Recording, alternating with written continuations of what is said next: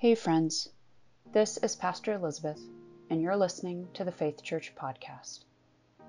You're about to hear the first sermon in our Advent series, Close to Home, in which we're exploring the ways our true home is in God, and God makes a home with us in the Incarnation. The focus of this sermon is Jesus' apocalyptic speech in Luke 21, telling us to be ready for when He comes again. I preached it on Sunday, November 28th, 2021. I hope that while you're listening, you might hear something that draws you closer to the heart of God. Here we go. Now, I grew up going to camp every summer, and I loved it. It was by far my favorite week of the year, but there was a particular rhythm to the week. Of course, the week before was spent getting ready, making sure I had everything I could possibly need in my duffel bag. And often I would take 2 or 3 of those things in case anybody else forgot one. You just wanted to be prepared. And then my parents would drop me off at camp on Sunday afternoon, and I'd spend the evening getting to know my counselor and the other kids in my cabin. And I would tell myself the whole afternoon, this is going to be great. This is going to be the best week ever. And I'd go to sleep Sunday night, snug in my bunk, nervous, but hopeful. But by Monday morning, I could barely hold back tears as I missed home. I could barely eat breakfast. None of the activities we had planned for the day sounded fun. I was certain that everyone else at camp had come with their best friend, and I had no one. By afternoon, I would mail home a letter that said, "Camp is horrible. It's torture. I have no friends, and there's no one that's even a potential friend. It's awful. There's no way I can survive this week. Please come get me now." And over the years, my parents learned to ignore that first letter. And if one came the next day, to ignore that too. After that, I would be having too much fun to write home. It would indeed be the best week ever. And by the end of the week, my tears would flow again, not because I hated camp, but because I couldn't bear the thought of leaving, of potentially never seeing these dear best friends again. It had inevitably been a week to remember. I was simply a kid who got homesick.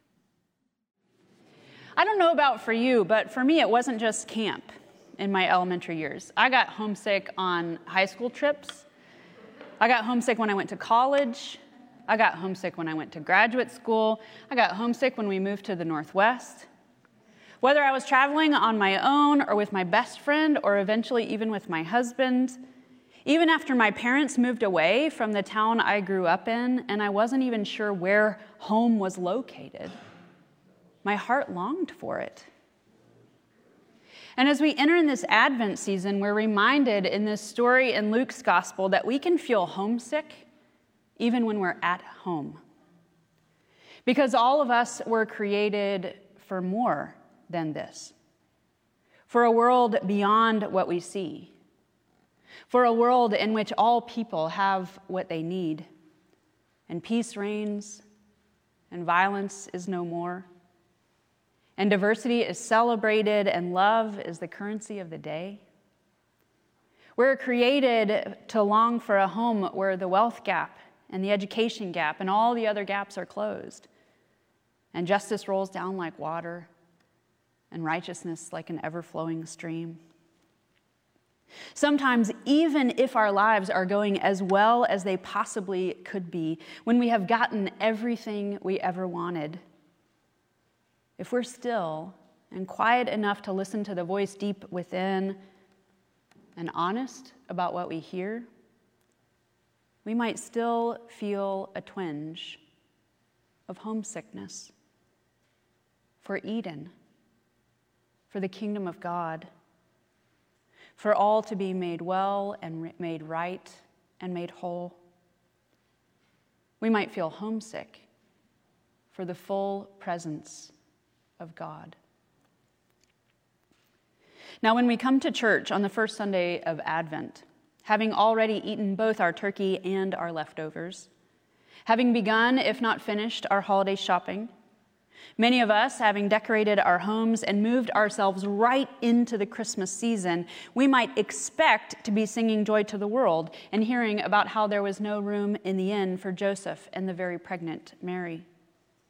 We might be ready to get on with Christmas, especially if we started our holiday preparations around Halloween.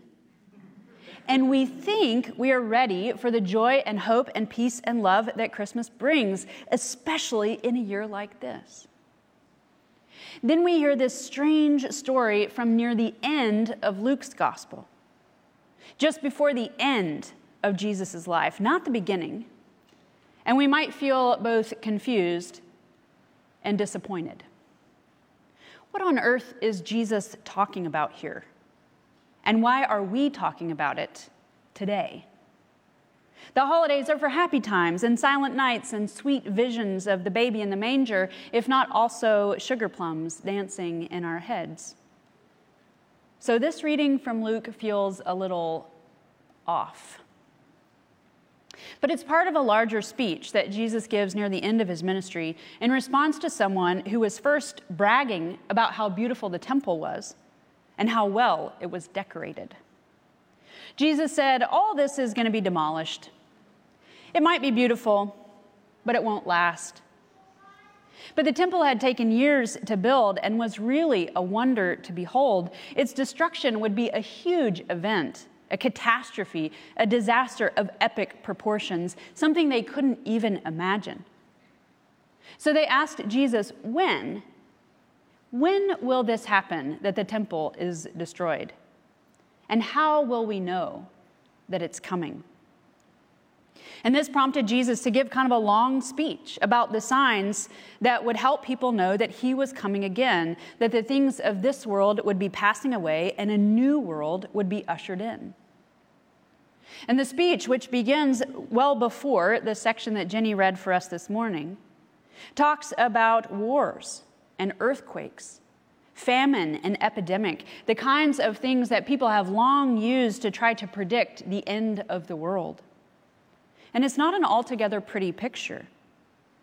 There's harassment and betrayal and judgment. And that's why so much talk about Jesus' second coming has inspired fear and trepidation. It's no wonder that folks have, for centuries, looked at the world news and tried to match up what's happening now with what Jesus mentions in Luke 21. Because Jesus says we should be ready when all this takes place. And no one wants to get left behind. In some ways, that attempt to match things up with current events even makes sense. I mean, we can point to many instances of war and earthquake, famine, epidemic, harassment, betrayal, and judgment, probably in today's paper alone. And we might think, surely this is it. It won't get worse, will it? But then Jesus says, people are going to faint from fear and foreboding. But then you'll see me coming with power and splendor. So stand up and raise your heads, because your redemption is near. He says, sure, it's normal to be afraid when this stuff happens. It's scary and it's way out of your control. But you don't need to cower in fear, because I'm going to show up right in the middle of it. And that is good news. I'm coming not to smite you, but to redeem you. I'm coming to make everything right. So he says, get ready. Prepare your hearts. Open yourselves up to the possibility of wholeness and redemption. Pray that the kingdom would come on earth as it is in heaven. You don't want to miss this because you're drunk or distracted. You don't need to be scared about being left behind, but you won't want to miss the beauty and splendor and power and righteousness and justice that I'm bringing. You'll want a front row seat for this. Jesus says it's not if, but when everything turns around, and you will find a home that satisfies your heart's deepest desires, one that lasts into eternity. And we read this story at the beginning of Advent to remind us that this season isn't just about a sweet baby in a manger, but that baby is the Savior of the world, who promises he's coming to be our home, even as he creates a home here on earth. It's to remind us that God isn't just about silent nights in which there's a fire in the fireplace and snow gently falling, when children are snug in their beds and all seems right. That's not the way the Savior comes. So if you can't imagine that scene in your home this year, if you can't afford the perfect scene, or if your children are going back and forth between parents' households, or if someone in your family is sick and you're taking turns keeping vigil, if you have to work this Christmas because your company's understaffed, if you're spending this season lonely or afraid, Jesus still comes. He tells this story in part to say, I don't just show up when everything feels perfect, when you've rehearsed all the music for a month and you've dressed in your best clothes and everything is decorated with twinkle lights. But I come when you need redemption the most, right in the middle of anxiety and depression, in the middle of partisan divides, when borders are closed and families and friends don't know if or when they will hug each other again. He says, I come right in the midst of broken relationships and loneliness and mental illness and addiction. I show up in homeless encampments and in the long line at the food bank. I come in the midst of war and natural disaster, when rivers flood their banks and forests are destroyed by fire. I come right in the middle of economic uncertainty and pandemic, even with new variants that scare the hell out of everyone. He says, you don't have to worry if you don't have a silent night this year. It's okay to feel homesick, even for a place you've never been, because that is precisely when I show up. And when I come, I always bring redemption. It's kind of a weird story, especially to read at this time of year. But maybe it's precisely what we need to hear this Advent season, because it's a story of hope. Hope that whether or not we've found a home here on earth, whether or not we have a place to go that makes our hearts sing, whether or not our homes are picture perfect this holiday, there's a better day coming, a better home awaiting us. And Jesus says it will break forth any minute now. The redemption of the world that began at the manger didn't end there. And Jesus says, stand up, raise your head, get ready, open your heart and look around. Watch for the signs that I'm on the way, because you won't want to miss this. It's going to be good. Amen. Thanks for listening to this edition of the Faith Church podcast. If what you heard was meaningful to you, please share this podcast with a friend.